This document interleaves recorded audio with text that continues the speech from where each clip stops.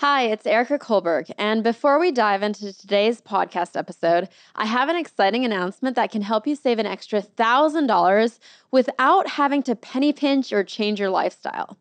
On Monday, I'm running my free 5-day savings challenge, where you'll discover simple and creative ways that you can save extra money every month. And whatever you want to do with that extra money is up to you. I'll just show you how to save it. The challenge is totally free to join. All you need to do is go to erica.com/go. Erica is with a K, and you can secure your spot.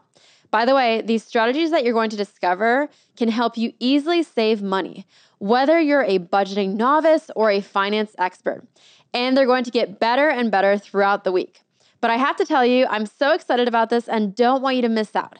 In November of last year, we ran a savings challenge and had over 200,000 people sign up. And on average, people saved $1,005 that month through what they learned in the challenge. That means our challengers collectively saved over $200 million.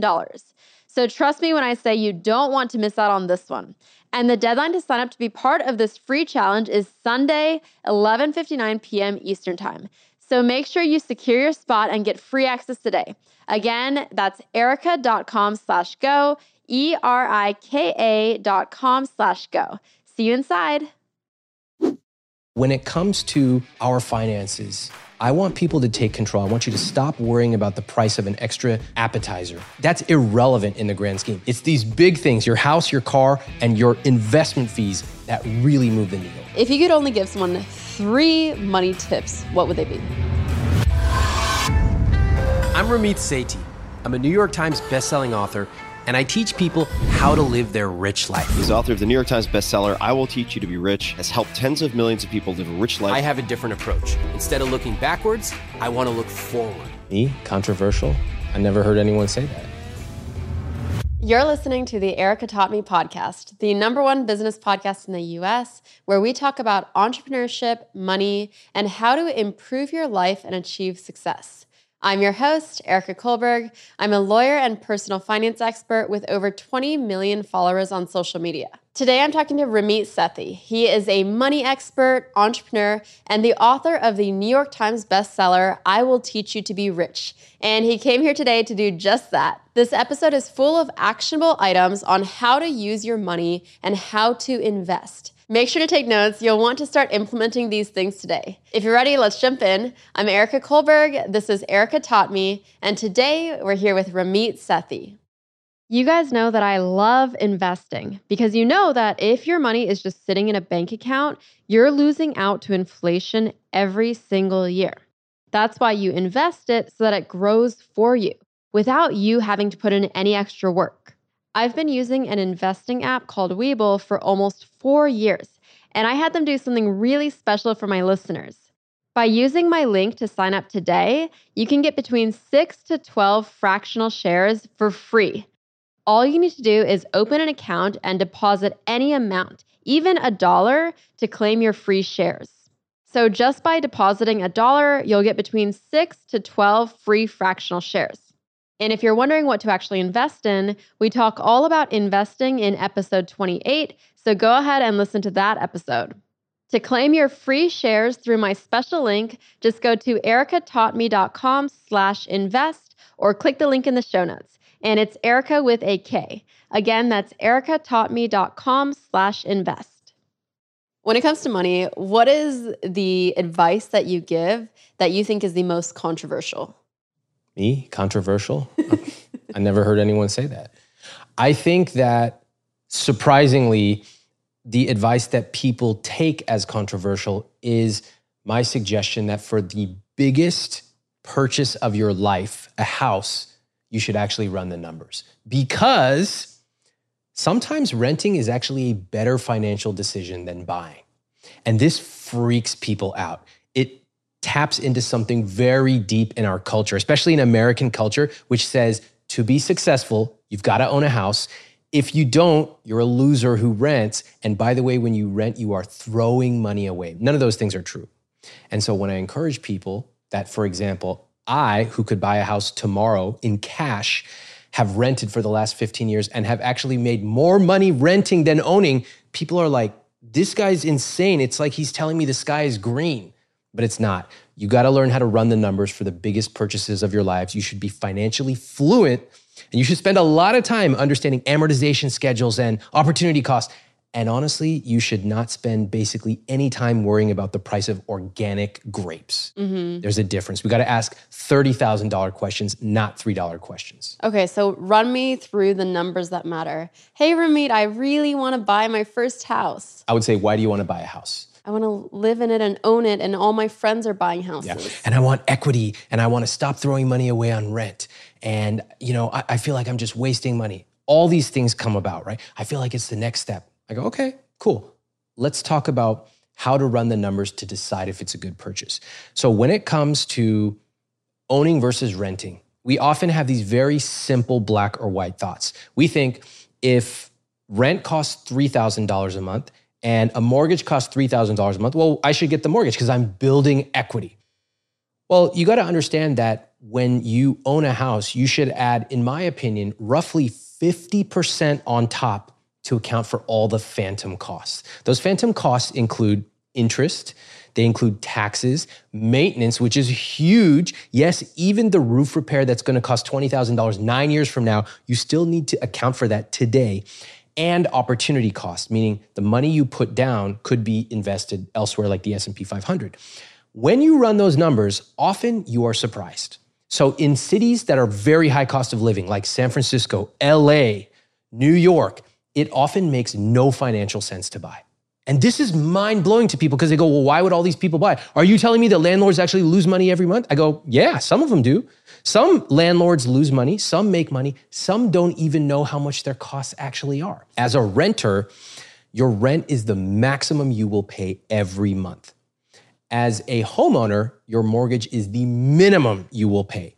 So I'm not saying it's good or bad to own or rent. I'm saying you have to run the numbers and you have to understand things like an amortization schedule, which would explain why you should typically only plan to buy if you are going to stay there for at least 10 years. Okay, so let us assume mortgage is $3,000. We're going to use your plus 50%. So now I'm assuming about $4,500. Correct. Total out of pocket, although it may not show up today. Yes. If I am someone who's bringing in $8,000 a month, Yep. Good decision or bad decision? Probably a bad decision, although we'd have to look at all the financials. So there are some good guidelines to use to decide if you should buy a house. Number one would be, what percentage of your gross income is it? And this is total cost of ownership, total.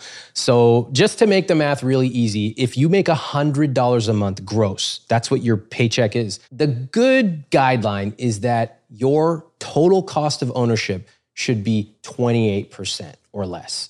Now, I know these days housing is extremely expensive, especially in high cost of living cities.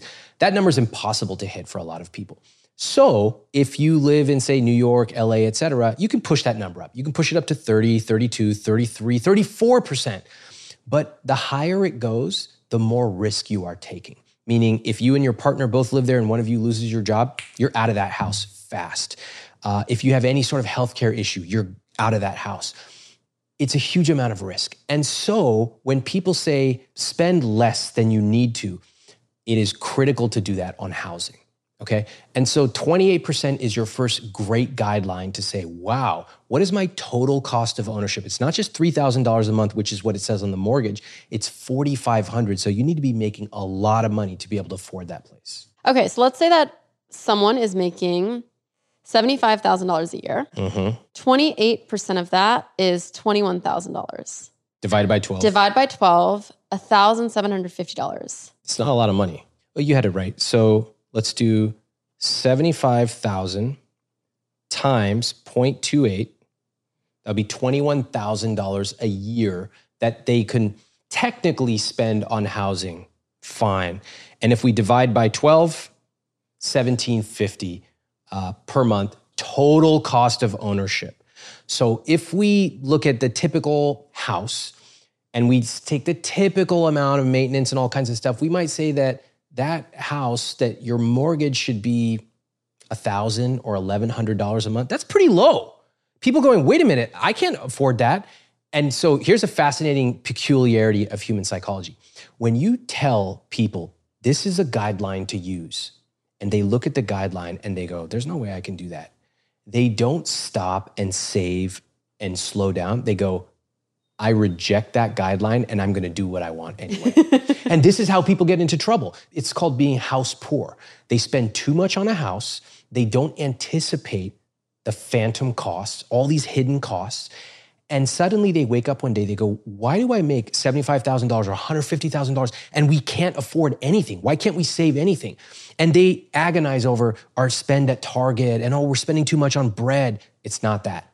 It's typically the two things people overspend on way too much, which is housing and cars.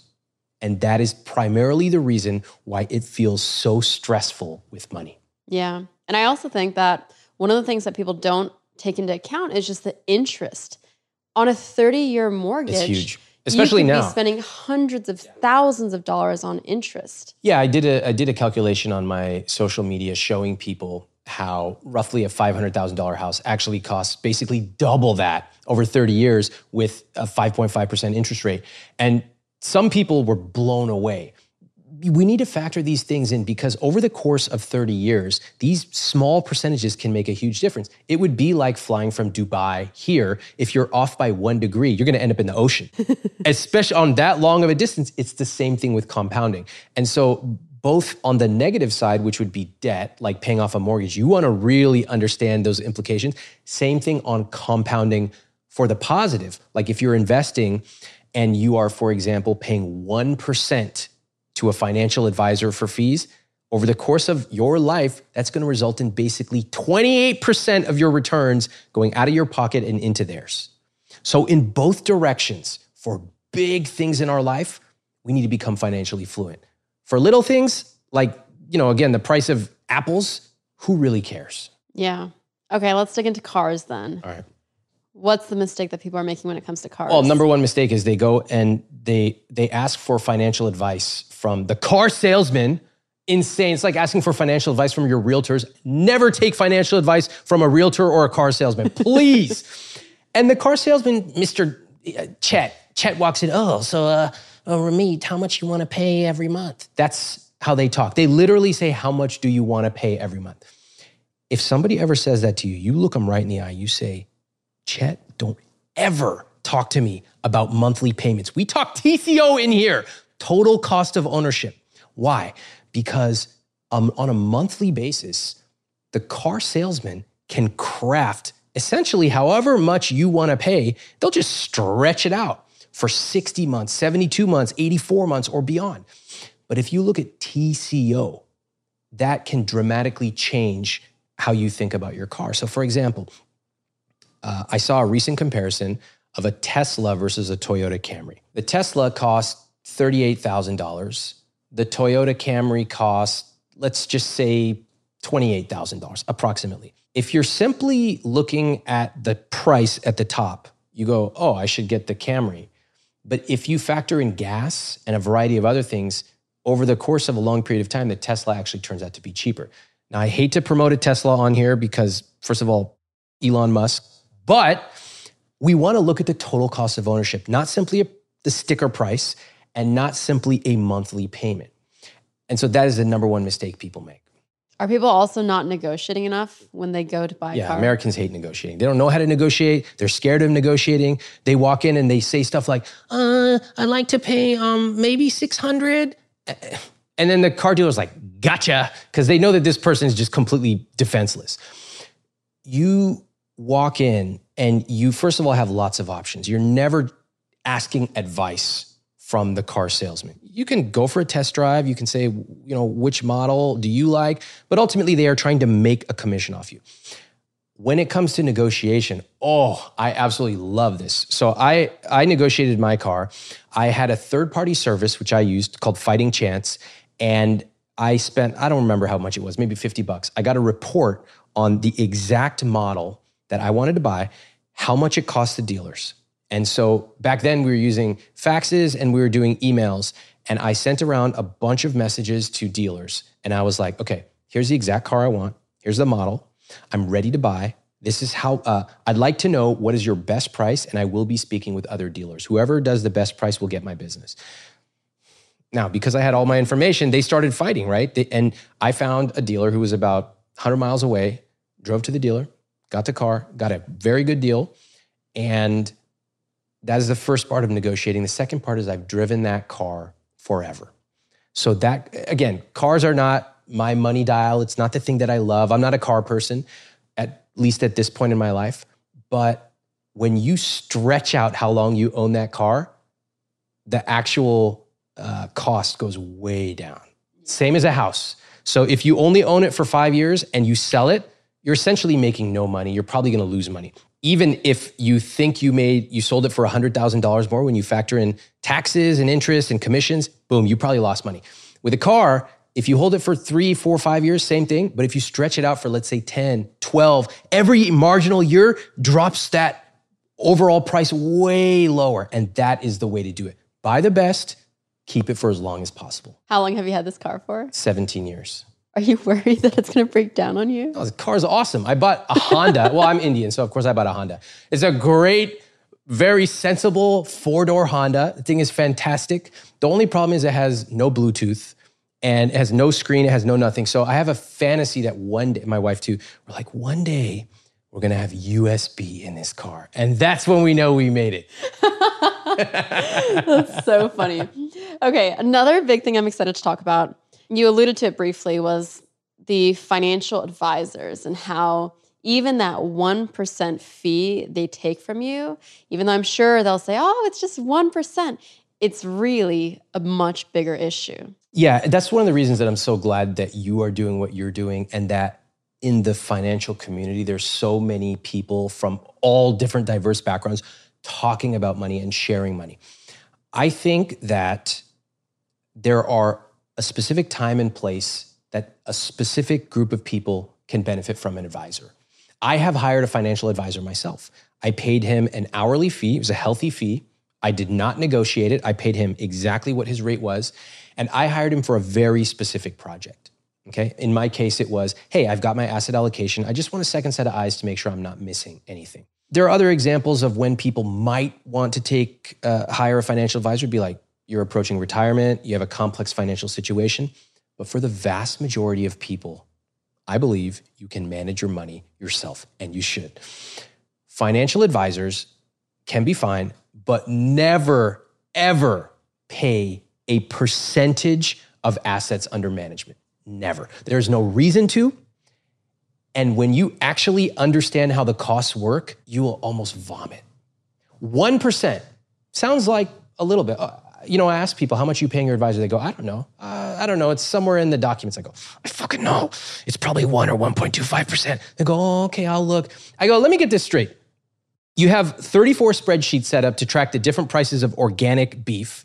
You drive an extra 5 miles to save 3 cents a gallon on gas, but you don't know that you're paying 1.25%. And it actually makes a lot of sense. What does 1% mean to anybody? Nothing. It's like, 1% for somebody to be out there looking out for me, picking stocks. Oh, that sounds reasonable to me. I go, do you understand how compounding works? And this is when they look at me. They're like, no, I don't. This is why I'm talking to you. I go, okay. 1% does not sound like a lot, especially if you have $100 to start out. Okay, they're taking $1. It's fine. But as that number grows, as your portfolio grows, that 1% also grows. It's not 1% once, it's 1% per year of total assets under management. And so when your portfolio grows large, 100,000, a million, 3 million, those numbers accumulate, and advisors who are charging AUM, assets under management, make their money on the back end. At the end, I don't want you to pay 1%. Sometimes I see people, they send me their documents, they're paying 1.25%, plus their advisors are putting them in high or expensive funds. So they're making money 1, 2, 3, 4, 5 ways, back end, front end, expense ratios, all kinds of garbage, horse shit. I go, we don't need this. We can pick simple, low-cost funds. You could do it yourself. You could pick a target date fund. Your expenses will be like 0.05%. And so when it comes to our finances, I want people to take control. I want you to stop worrying about the price of an extra appetizer. That's irrelevant in the grand scheme. It's these big things, your house, your car, and your investment fees that really move the needle. Okay, brilliant. Let's do then like a basics 101 of investing. Okay. For people who just now were listening and don't know what an expense ratio is, or what you're saying, what you mean when you're saying a low-cost fund or a target date fund, let's talk about it. Yeah. So the typical way that we think about investing is I gotta pull the shades, turn my room dark, and then somehow all these green numbers fly across my screen. I gotta somehow pick out the PE ratio and pick the right fund company. That's the movies. Real investing, I'll tell you, I spend less than 1 hour per month on my investments. It's totally automatic. I log in maybe every few months.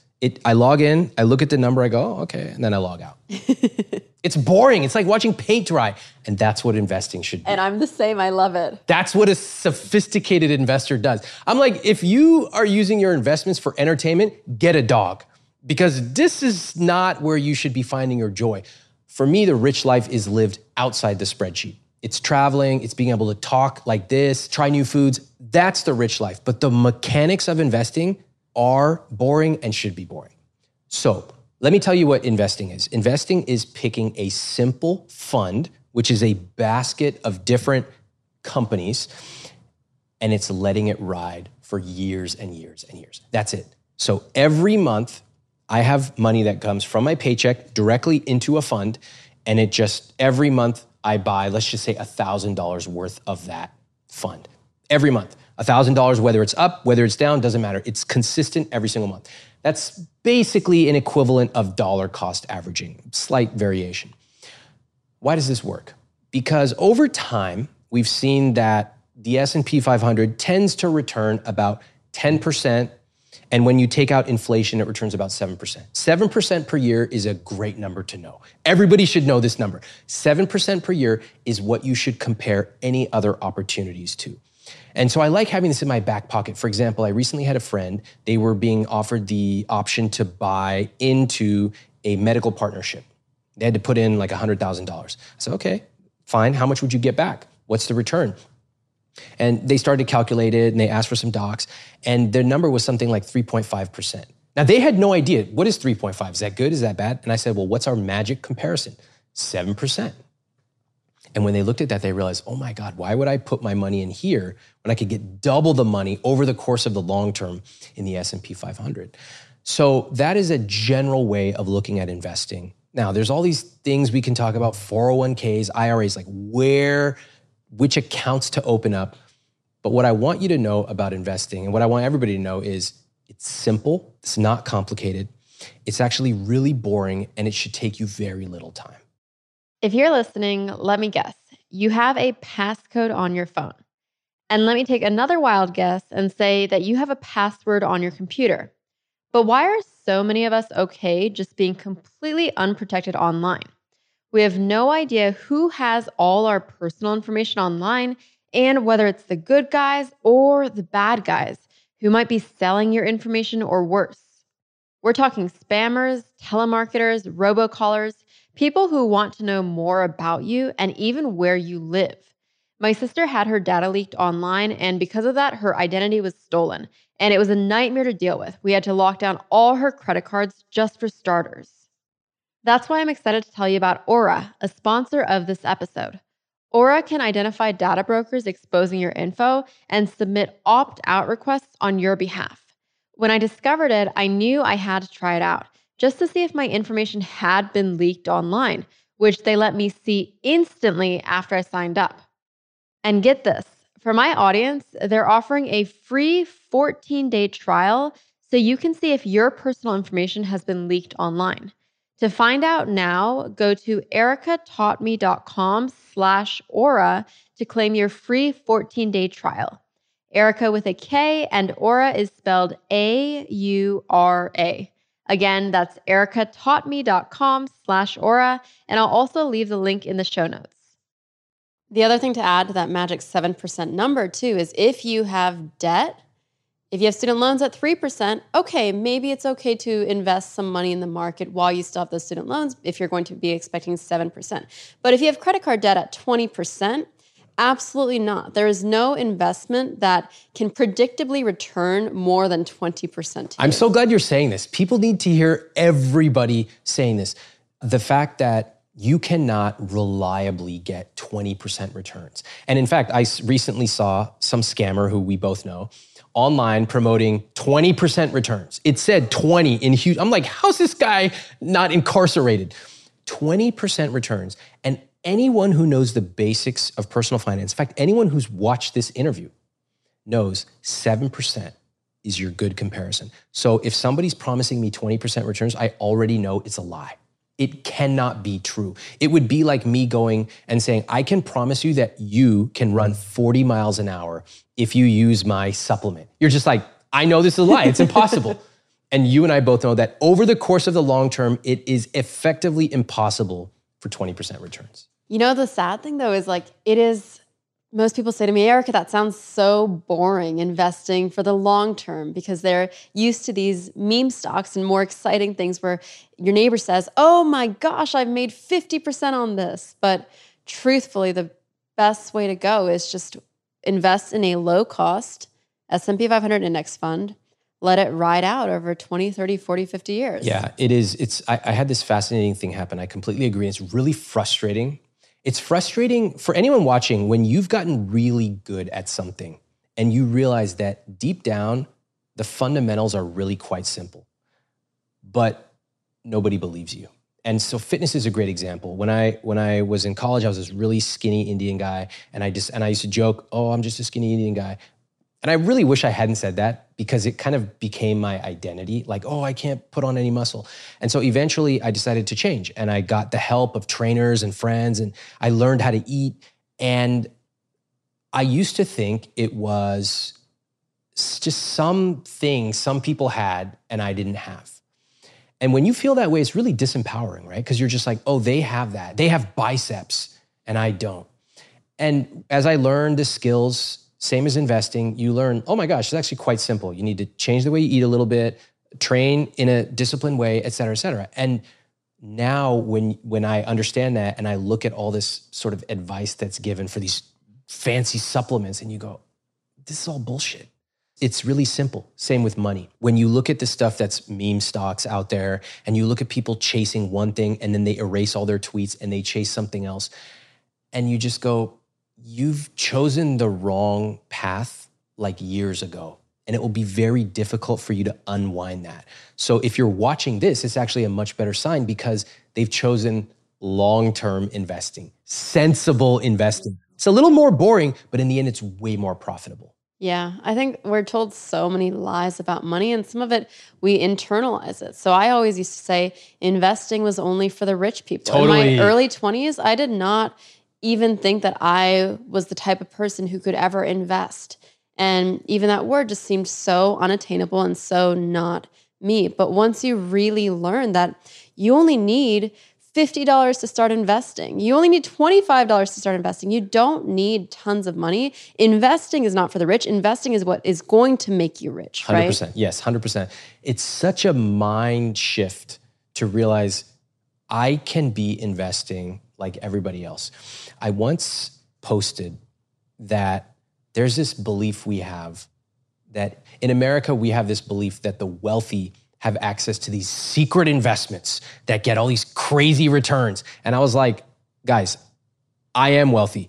I get access to private equity, VC, angel, all that stuff. I go, guess what? I put virtually all of my money in S&P and index funds. And people were enraged. It's one of my most viral threads. They literally came out of the woodwork because it went viral, and they're like, this guy is just a rich guy trying to keep us down. I go, no, counterintuitively, I'm actually trying to prevent you from being ripped off by these crazy schemes to take all of your money away. But people want to believe there's some secret because it explains why the ultra rich are getting access and we are not. Now, I will say, the ultra rich do have access to certain things, mostly tax benefits that, in my opinion, they should not have. Those should be stripped away. But from a pure investment return perspective, if I had 100 times the money I have, I would invest primarily the same way. Yeah. It's hard to believe. It's hard to believe that actually a person making $50,000 a year can get the same return rate, roughly 7%, as a very sophisticated, wealthy investor with $25 million in the bank. That's almost hard to believe, because if we go out and we spend $1,000 on sushi, we'll get better sushi, better service. If we spend $1,000 on a cashmere sweater, we'll get better cashmere. But if you spend $1,000 on investment expense ratios, you will not get better returns. The money will just go out of your pocket into someone else's. Well, and I think the most telling thing is Warren Buffett, who is arguably one of the greatest investors of all time, said in his letter to his shareholders that when he passes away, he's going to put 90% into low-cost S&P 500 index funds and 10% into bonds. What do you think that tells us when the greatest investor, the greatest manager of money out there is saying that he's not going to trust any managers to manage his money? He's going to put it all in the S&P 500. Totally. It's game over when you really internalize that. So it's a fantastic example. Warren Buffett, David Swensen, all these extremely successful, sophisticated investors telling everyone, look, you cannot compete with the most successful investors. They have armies of analysts. They have access to information that people do not have. And even most of them fail to beat the S&P 500. So just stop playing that game entirely. Get an S&P 500, get an index fund or a target date fund, move along. Yeah. One of the eye-openers from I Will Teach You to Be Rich that I thought was so fascinating was that these professional investors with these big funds, there's a lot of sneaky stuff that goes on behind the scenes to cover the fact that they don't have a good track record. Yes, tons. So this is when you get played. And this is why even as my own personal net worth has increased and my business has increased, I started out the son of immigrants. My immigrant parents moved here from India. We didn't have a lot of money. I remember once they needed to get some sort of like certification or stamp or something. They went into the bank and they came out laughing. They walked into the parking lot back to our van. Why are you laughing coming from bank? And they said they could waive the fee if we had $10,000 in our checking account. And they were just laughing because it's like, who would ever have $10,000? It was unfathomable to my parents. And so I grew up understanding what it's like to need to be frugal, right? We hardly ever ate out. And when we did, it was with a coupon. And so even as my own net worth has increased, I remember that. And I hate to see ordinary people being taken advantage of. And these industries where things are opaque are built to take advantage of ma and pa. And I think about, for example, my mom, who was a school teacher for a long time. And one day I happened to read her brochure, her prospectus. They put her in these piece of shit funds with unbelievable fees. And it was written in a really friendly way. Like it was written in crayon. And I'm like, these teachers don't understand what this means. How could they? They're not financial experts. But they were milking my mom and other people like her. So the games that Wall Street plays are numerous. One of them is they've engineered their fee structure so that average people go, oh, 1%, whatever, it's fine. And they're out there looking for me. Bullshit. Next, survivorship bias. Think about a company launching 20 funds. 18 of them are dog shit, and they underperform the S&P 500. So guess what? It's not like this company goes, hey, everybody, here's our report card. We suck at 18 out of 20. You know what they do? They just take them out in the back and shoot them in the head. And the next time they go, our 2 funds are beating the market. 2 out of 2, fantastic. You never even know about the other 18 funds. That's called survivorship bias. That's just 2 of the many games that are played against you. You think you have a chance to go and compete against Wall Street when they've been doing this for decades? No. Opt out of the game entirely, get a low-cost target date fund or index fund, and boom, you will have more money than most of the investors on Wall Street themselves in terms of return rate. Any funds that, I can envision people are going to be saying, okay, Ramit, what do you mean by low-cost fund? Yeah. Like, give me the actual ticker symbol. What do I type in to get it? Totally. So there are lots of great low-cost companies. There's Fidelity, Schwab, Vanguard. Any of them are great. In terms of expense ratios, that's really what matters, the fees. You can go onto any of them, and I like to start with a target date fund. This is what I tell my family. So they're like, where should we put our money? I go, start with a target date fund. So let's pretend that you are 40 years old And let's pretend that you're going to retire at 65, just basic assumptions. So 25 years from now, that would be what year? Roughly 2050, again, approximately. So we can go onto Vanguard, Fidelity, Schwab, and we can search for the 2050 target date fund, okay? And it would be called like a Vanguard 2050 fund. Fidelity has the same thing, Schwab too. So look at the fees, they're very low. And let me tell you why I like a target date fund. To me, this is one of the most beautiful instruments ever created in finance. It's a fund like a pie chart. And within that pie chart, your target date fund automatically changes over time. Right now, it will own a lot of stocks, which tend to return pretty well over the long term. But over time, as you get older, it will become more conservative. And that's good because we don't want Granny having 95% in equities. We don't want Granny doing that. We want it to be a little safer. As you get older, you want to be safer. When you're younger, you want to be a little bit more risk-seeking. That change from 90% stocks to maybe 85 and lower, it's called rebalancing. And humans absolutely suck at it. They don't rebalance. When they do it all wrong. It's terrible. So you might as well just have a company do it for you automatically. That's how you find the names of these funds. What about people who say, when should I start investing? Should I start investing in a month? Oh, the market looks a bit choppy right now. Yeah. What do you say? So we've all heard this phrase, don't time the market. And then I'll get 8,000 comments that go, Ramit, I know you say don't time the market, but right now it looks really risky to me. What about interest rates? Oh, there's a calamity coming. That's called timing the market. So there's great research showing that if you try to time the market, you will almost always fail. The best strategy is simply continuing to invest every single month, consistently. Whether it's up, whether it's down, whether the news says things are good or bad, it's irrelevant to you. You are like an oak tree in the wind. Nothing phases you. That's what a sophisticated investor does. Now, the research on this is unbelievable. In a 10 or 15-year study, if you miss approximately the best 3 or 4 days of investing, your return drops by something like half. It is unbelievable. That decision to not invest costs people hundreds of thousands of dollars. And so I find this absolutely amazing. We go our entire lives. We agonize over, should I buy this bag of Skittles? We tell our friend, oh, make sure you Venmo me that extra $3. We do all this stupid stuff that's worthless. And yet we miss out on hundreds of thousands of dollars because we decide we're smarter than the market. Don't do it. This is exactly what I do every single month my money's going in. This is exactly what sophisticated investors do. I'm sure this is what you do, yes. Right?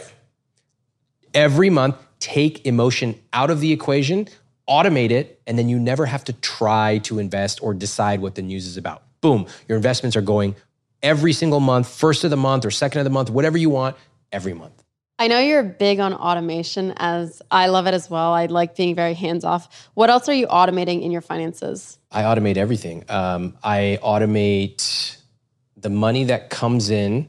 I automatically have money sent to a 401k, an HSA, which, by the way, HSAs can be invested. A lot of people don't know that. If you have a health savings account, definitely you can invest thousands every year with a triple tax benefit. After the money comes in, the money is automatically sent to certain savings accounts.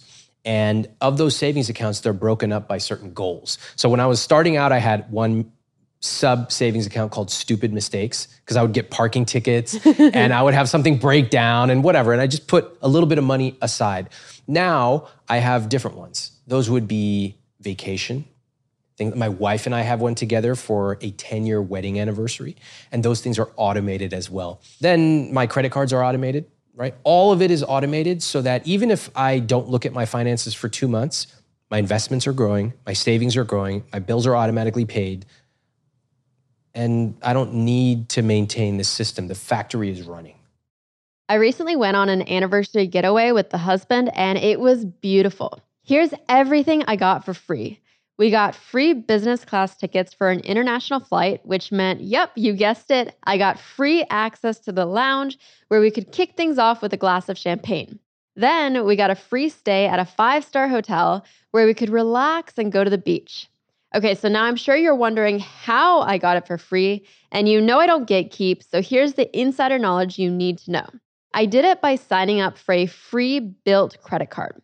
Built is a credit card that lets you earn points just for paying your rent, and there's no extra fee. And when I say free, I mean free. There's no annual fee for the credit card, and they don't charge a transaction fee for paying your rent with the card. You'll also earn 2 times the points on travel and 3 times the points on dining. Once you get your points, you can transfer them to travel partners like airlines and hotels to then get the free business class flights or 5-star hotels like I did. To sign up for this card, go to ericataughtme.com/built. Erica is with a K and Built is BILT. Or to make it easier, go to the link in the show notes. Again, that's ericataughtme.com/built.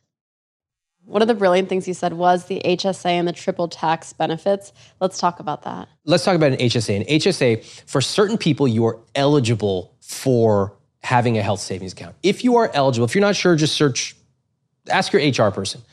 If you do that, you can take the money and invest it pre-tax. You won't pay taxes on the gains, and it is a fantastic benefit. Now, you should remember that money, there are some restrictions. The money has to be relatively strictly used for health things, but health could be contact lenses. It could be end-of-life care later on in life. There's a variety. It can even be acupuncture in some cases.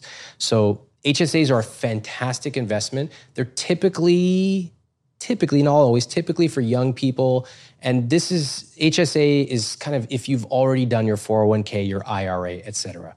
In my book, I cover the ladder of investing. Where should you invest first? Which account?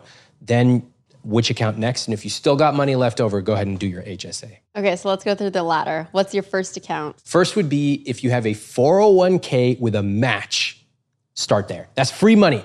So if you're getting a 1-to-1 match, for example, that's free money. You got to take it. So you put that into the max, meaning whatever your employer matches, put that much for your 401k. Second, Roth IRA, if you're eligible. If you are, fantastic. Third, we can debate, but it's high interest credit card debt. So as you mentioned, if you have 28% debt, pay that off because no investment is going to beat that. Okay. If you still have money left over, you can go and you can do an HSA. And finally, if you still have money left over, it means you have a very high income, open up a taxable account. You can invest as much as you want every month. You know, a lot of people are surprised by that. They did not realize that there's actually no limit to how much you can invest per month. And I'm talking specifically now for high earners. Sometimes they go, oh, I thought my Roth IRA or my IRA had an income limit. Yeah, it does, but you can just open up a regular account and invest as much as you want every month. Yeah, and that just means that you're paying taxes on the money, then you put it in, and when you take it out, you also pay taxes. Yeah, you pay taxes on the gains. It's recommended that you max out all of your tax advantage accounts, your Roth IRA, your 401k, first before you then move through to the taxable brokerage account. Yeah. So my thinking on this is when people talk about taxes, it's very intimidating. It's very overwhelming. Let me tell you my philosophy on taxes. I think first off, you want to decide on a scale of 1 to 10, how aggressive are you? I told my accountant, if 10 is Al Capone, who's committing tax fraud, I'm a 2. I don't want any of that shit. I want to sleep at night. I would rather overpay. I don't care that the government keeps a little extra interest. I don't care about that. So with establishing that, I'm very conservative on taxes. The second thing that I believe about taxes is you want to take any tax advantage accounts you have, like a 401k, a Roth IRA, HSA, anything you can that's low-hanging fruit, go ahead and do it. Max it out. And then number 3, beyond that, move on. I consider it a gift to be able to pay taxes for a country where I was raised, and I can start a business the way I do. So I have zero problem paying a lot of taxes. For me, it's a gift. Oh my gosh, I'm able to make so much money that I have a large tax bill. Fantastic. And so I never let the tax tail wag the dog, meaning I never start off with a decision to minimize taxes and then build my life around it. I have a rich life and I will take advantage of any low-hanging fruit for tax minimization like a 401k. Beyond that, I want to live a rich life, and optimizing taxes has steeply diminishing returns. Are there any other low-hanging fruit for tax optimization, maybe stuff that you're doing for your kids that might be interesting to share? If you have a W-2 income, like you have a 9-to-5 job, you have limited tax advantaged accounts. And they're actually quite good though. I mean, 401k, IRA, there's a variety of pretty good ones, but there's a limit. And people who tend to become frustrated are people who are earning mid six figures. So they're making like 200,000 to 600,000. I mean, it's a small amount of people, but they go, well, okay, I contributed like a little bit here and there, but I'm still paying a massive amount of taxes. I get it. The next level of tax advantages would be starting a business. So there's tax advantages for those. Like there's some minor ones for me, it's fine. There's real estate, which has some tax advantages, although it has costs as well. Same with a business. Like I said, I take advantage of the low-hanging fruit and then I move on with my life. I do not wake up at night thinking like, oh my God, how do I squeeze out an extra 0.025% tax savings? I don't want to live that life. Yeah. We've talked about how you really don't want to fuss over saving that dollar, but you do want to fuss over saving the $15,000, $30,000. What are the other main conversations that we need to be having around money to save those big amounts? Okay. The concept here is you want to ask $30,000 questions, not $3 questions. And counterintuitively, most of us spend our lives asking $3 questions. Appetizers, coffee, feeling guilty about couponing. Like, why? And so $30,000 questions are questions like, am I automating my savings and my investments? Meaning every single month, do I have money automatically going in? Here's a $30,000 tactic you can use right now. If you increase your savings rate 1% per year, and if you increase your investment rate 1% per year, that will be worth hundreds of thousands of dollars to you.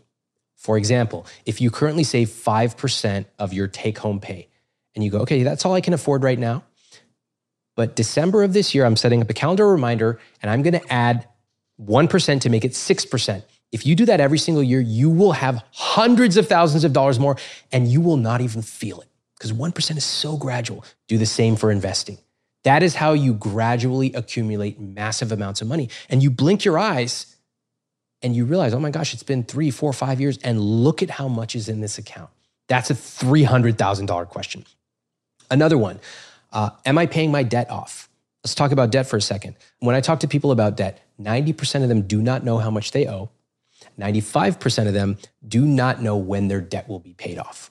This is very simple, and you need to know this. If you have credit card debt, student loan debt, mortgage debt, go online, search for debt payoff calculator, plug in your numbers. If you don't know, make the debt company tell you all the information, and then you will know the exact month and year it will be paid off. If you have something like a mortgage or a large student loan, sometimes paying $100 more per month can shave 7 years off that debt. So I want you to be able to see that. That's a $300,000 question. Other things would be your asset allocation. In other words, what is the mix of your investments? That's worth more than all the coffee you will ever buy in your life combined. So these are the kind of questions we want to ask. And there's really only about 5 or 10 of them, big wins. If you get those right, you can buy an extra dessert. You can stay for an extra night at a hotel. You never have to worry about that stuff. For debt, I want to touch on that because I know a large portion of my audience does have debt. Obviously, I had $200,000 of debt. And for months after graduation, I did not know I had $200,000 of debt. I knew it was a lot, but I had no idea what the loans were, what the interest rates were. So my very first step was going to the government websites and figuring out what actually I had. And then you're right, that second step was figuring out when is my magical debt payoff date and how can I accelerate it so that I don't pay my student loans for the next 30 years. Yeah. Right? What's step 3? Well, step 3 is to automate the money. So every month from your paycheck, you will automatically send a certain number towards your debt.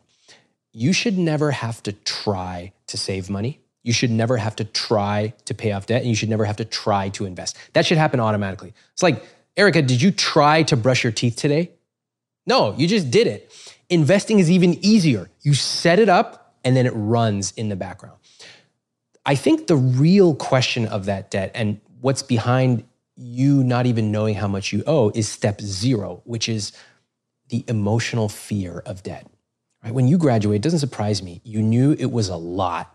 You knew it was bad, but who really wants to open up those envelopes? Nobody. No one. Yeah, and that's why when I meet people who are in debt, they often have envelopes really high. I get it. I have stuff in my life that whenever I get an envelope, it's bad news. I go, I don't want to open that. Put it over there. And I never open it. It's not a healthy solution. So the first step is understanding that some people have debt. That's okay. Once you understand the mechanics of debt, it's often surprisingly easy to make a plan for that debt. And when I talk to people who have $100,000 in debt, $300,000, for example, in dental school debt, and they go, this is just overwhelming. Like there's no possibility. And then I'll often show them like, here are the levers you have, and you can actually accelerate this by years. It makes people feel good to know that they can take control. And most of us feel really good. Even if it's going to take 15 years, at least we know the process has begun. What about when people come to you and say, Ramit, I don't even have enough money to put $100 aside to invest or pay off my debt each month? Well, that's a really tough conversation. So oftentimes, if they are coming to ask for help, that's actually a great sign, because many people aren't even ready to ask for help. And I think with your videos and your podcast and lots of others in books, there's so much information, but we have to be ready.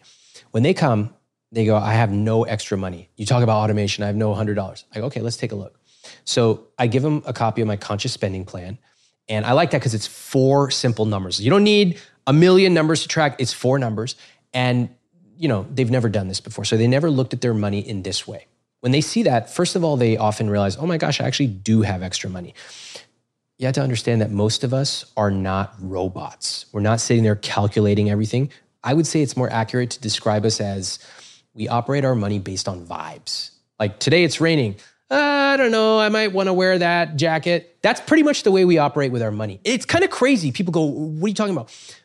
Right now, I talk to so many couples and they go, times are really tough. Inflation is crazy at the grocery store. You wouldn't believe it. I go, oh, really? Do you actually track how much you spent before inflation and now? They go, no. But I just, I go, that's how you're operating with money. And we need to get a little bit more rigorous. So oftentimes we will discover $100, $200, in some cases, a lot more every month that they just had no idea about. If they truly have cut to the bone, there are people in that situation. The honest answer is, if they want to improve their financial situation, they've got to earn more. And I think that part of the conversation is often neglected in money.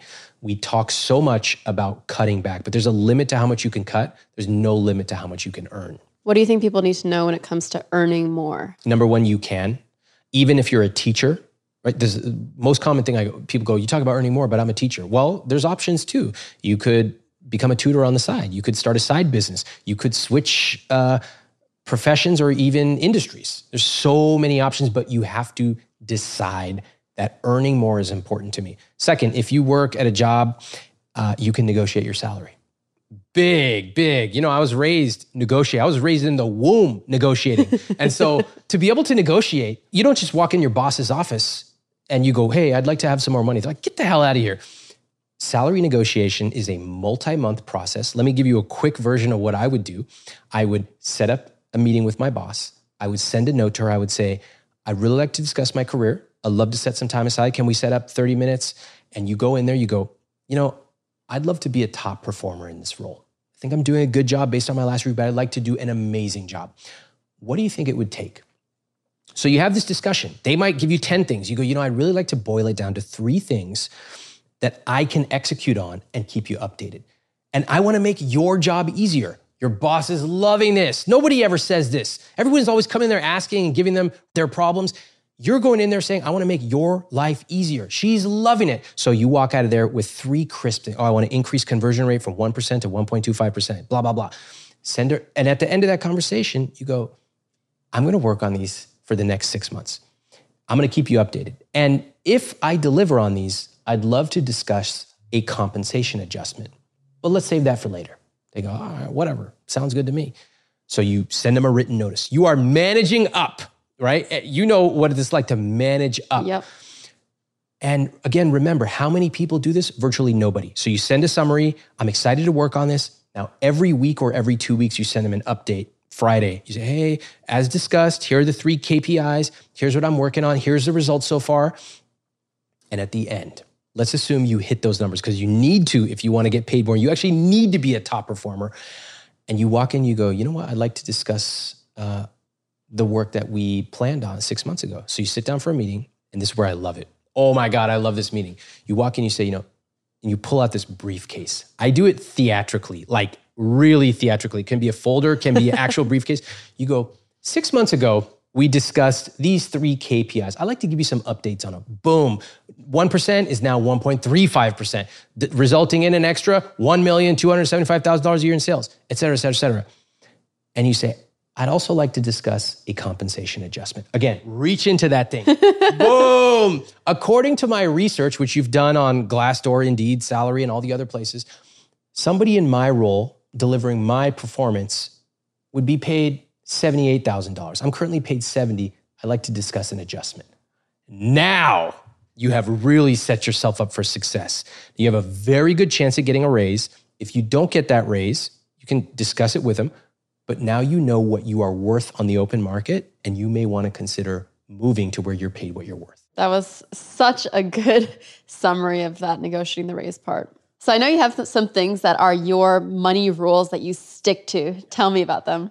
I made a list of 10 money rules because every given day we're faced with 100 different decisions, right? Should I buy a medium or a large? Should I get 2 pizzas or 1? And at a certain point, you need to have some sort of values, some rules to guide these decisions. So as an example, I have a very simple one that's save at least 20% of gross income every year. Fine, that's kind of boring. You could adjust it for your own. That's just my rule. But I have another rule that they become really fun. So one of them is anytime I take a flight over 4 hours, business class. Now, if you're listening to this, you go, this guy's insane or must be nice. Well, that's my rule. And so I made this rule because after flying for many years, I decided, you know what? I don't fly that often. When I do, I want it to be fun. I can afford it. And so I'm not going to sit there and agonize over, is it seat 2A or 12B? I'm just going to make a rule and it's done. So now if I'm booking flights or my assistant's booking flights, we know the exact seat, the exact plane, everything that I fly in. I made this rule. Wait, are you paying cash? Yeah. Or I might use points, but the best point system is having cash to get on the flight you want. Do you think I'll ever reach that point where I'm like, oh, I'll pay $2,000 for a business class flight? Now I can't even stomach it. I don't think I could ever Did you see that? I like the physical reaction you just had. So 100% financially, yes, but psychologically is a different question. So let me give you an example from my own life. When I used to get on planes, I would actually walk to the back of the plane, and I would laugh. Oh, stupid people sitting in the front, paying 4 times the price. We're all getting to the same place anyway, ha, ha, ha. And what I should have done was to get curious. Be like, wow, if they can afford that, why are they spending it on that seat when we're all getting to the same place? I didn't understand it, and I was too closed-minded to ask the question. Mm-hmm. But you can apply that. I call it the D to C principle, from disparagement to curiosity. It's really easy to disparage eating at a fancy restaurant or wearing a certain type of clothes or whatever. You go, that's stupid. I would never do that if I had X dollars. And the truth is, you never know what you would do. Yeah. So at a certain point, your values change. I love Taco Bell. Well, at least I grew up eating it. And for me, it was like, oh, I feel so good if I got this bargain, right? Taco Bell. I don't look at food that way anymore. And I think we all change naturally in certain parts of life, but with money, we play small. Even though we may have enough to change what we eat or how frequently we travel, we often are still rooted in how we grew up. And I want everyone to think about the current season of life. Number one, what are my actual numbers? Like, do I have enough to even be able to afford this? If not, let's not talk about it. Let's save for it. Second, if I have enough, is it important to me? What's my money dial and what do I love spending money on? And if it happens to be nice flights, good. You should spend extravagantly on the things you love as long as you cut costs mercilessly on the things you don't. I agree with that. What's another money rule? Okay, another money rule I have is unlimited spending on books, on anything relating to health, and on any of my friends' charity fundraisers. So I created this Ramit's book buying rule years ago because when I was in college, I had a scholarship that allowed me to buy unlimited books. And I felt like a kid in Willy Wonka's chocolate factory. I love books. I go into the bookstore, I could just get anything and boom, I could take it. And after I graduated, I told myself, you know what? I want to keep that going. And when I thought about it, I thought, how many books do I buy per year? I buy a lot, but in the grand scheme, it's not that much.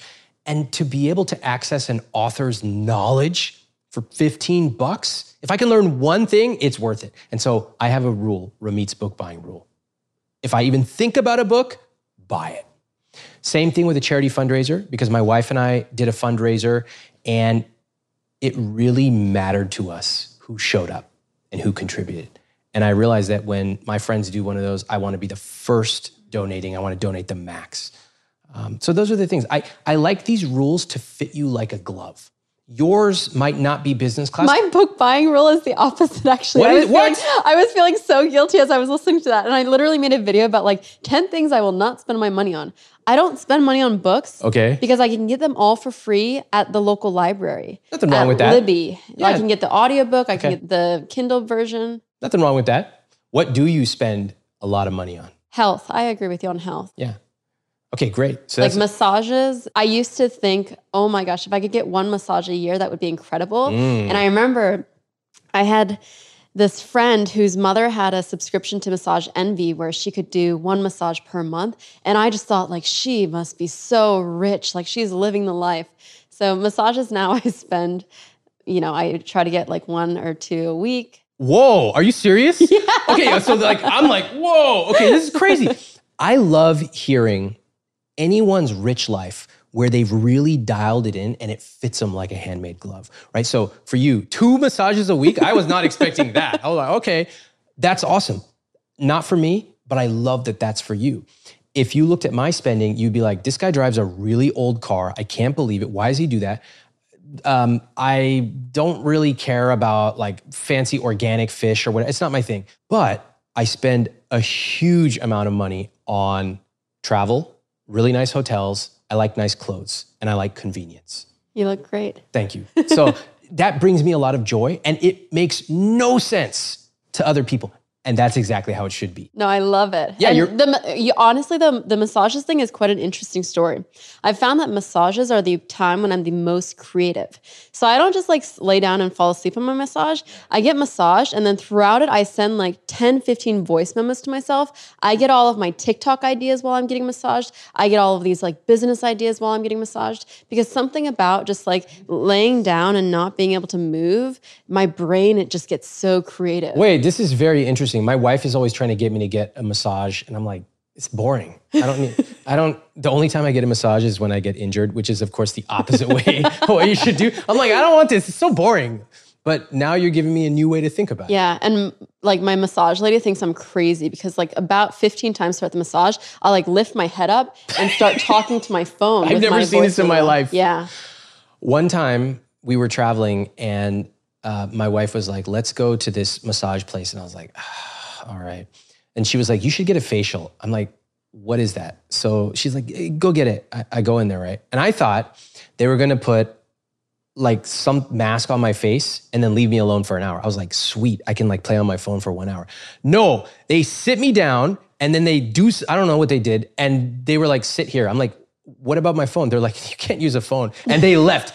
I was like, I do not want to be here right now. I feel like I'm just sitting here with nothing to do for 1 hour. It was absolute torture for me, right? Of course, I'm totally addicted to my phone. So that does sound awful, actually. So I don't even still know if that's a normal facial or what, but I was like, I got to get out of here. And I have never gotten one of those again. So for anyone recommending, including my wife, please don't ever send me there. Okay, so I also know that you have specific travel rules. What are some of those? My first travel rule is any place we go, 4 nights minimum. 4 nights because the ultimate luxury is leisure time. And so we never need to rush. We know that if one day we feel like just relaxing, we can do that. And so we want to keep it very leisurely, always knowing we can always come back. Another rule that we created for ourselves was tip $20 a day for housekeeping. And we feel very thankful to be able to tip generously, especially to people who are not often recognized. And then just logistically, when we travel, we'll often go for a longer period of time. And so we think about the cadence. We want to start in a city and end in a resort. In other words, start where it's busy. We might be doing food tours and checking stuff out. And then at the end is much more loungy. So that might be our style. And here's a rule I have developed, which surprises a lot of people. Whenever I take the price of a hotel, I add 50% to get the true rate. So if a hotel's sticker price is $300 a night, when you factor in taxes, tips, maybe room service, you got to add 50% to get the true amount. So a $300 a night hotel actually is going to cost you $450. This is mind blowing. And this really shows how much phantom cost that we don't think about can get you. Better to plan for it ahead of time than to be surprised at the end. Yeah, no, I've seen this recently. It was always when you go to Vegas hotels, you expect that there's going to be a $20 or $30 resort fee. Yeah. Now I'm going to New York hotels and there's a resort fee. And I'm saying, what resort? What resort? Like, this is a closet room with no pool, no gym. Like, what resort are we talking about here? Totally. But don't forget the tax, 38% taxes. Who even thinks about that?